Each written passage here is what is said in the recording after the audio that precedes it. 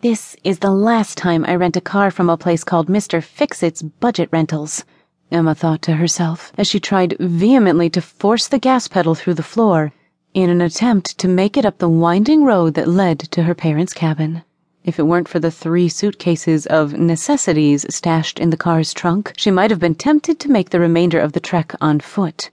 It certainly couldn't be any slower of a climb. While she wasn't really in a hurry to make it to this little Dawson family reunion, the snow that had started out as a sprinkling of glittery flakes just an hour ago had picked up in intensity, and was now beginning to obstruct her vision through the dilapidated vehicle's windshield.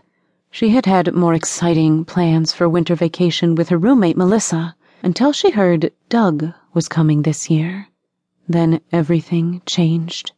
A little shiver of excitement coursed through Emma's body, thinking of her stepbrother.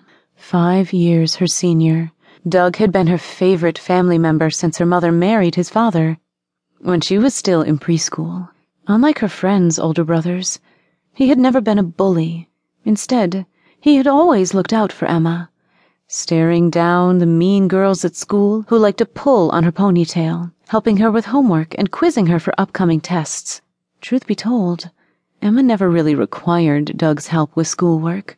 She was an A student all on her own, but she loved spending time with her big brother, and homework was as good excuse as any. But something changed soon after Emma reached adolescence. Suddenly, Doug no longer had time for algebra and all-night study fests. In fact, by the time Emma was halfway through high school, Doug didn't have much time for her at all. Even after he moved away for college, he'd make frequent trips home to visit, but he no longer had any interest in hanging out with her. He'd looked at her funny sometimes, or knock on her bedroom door late at night, only to take off down the hall when she opened the door.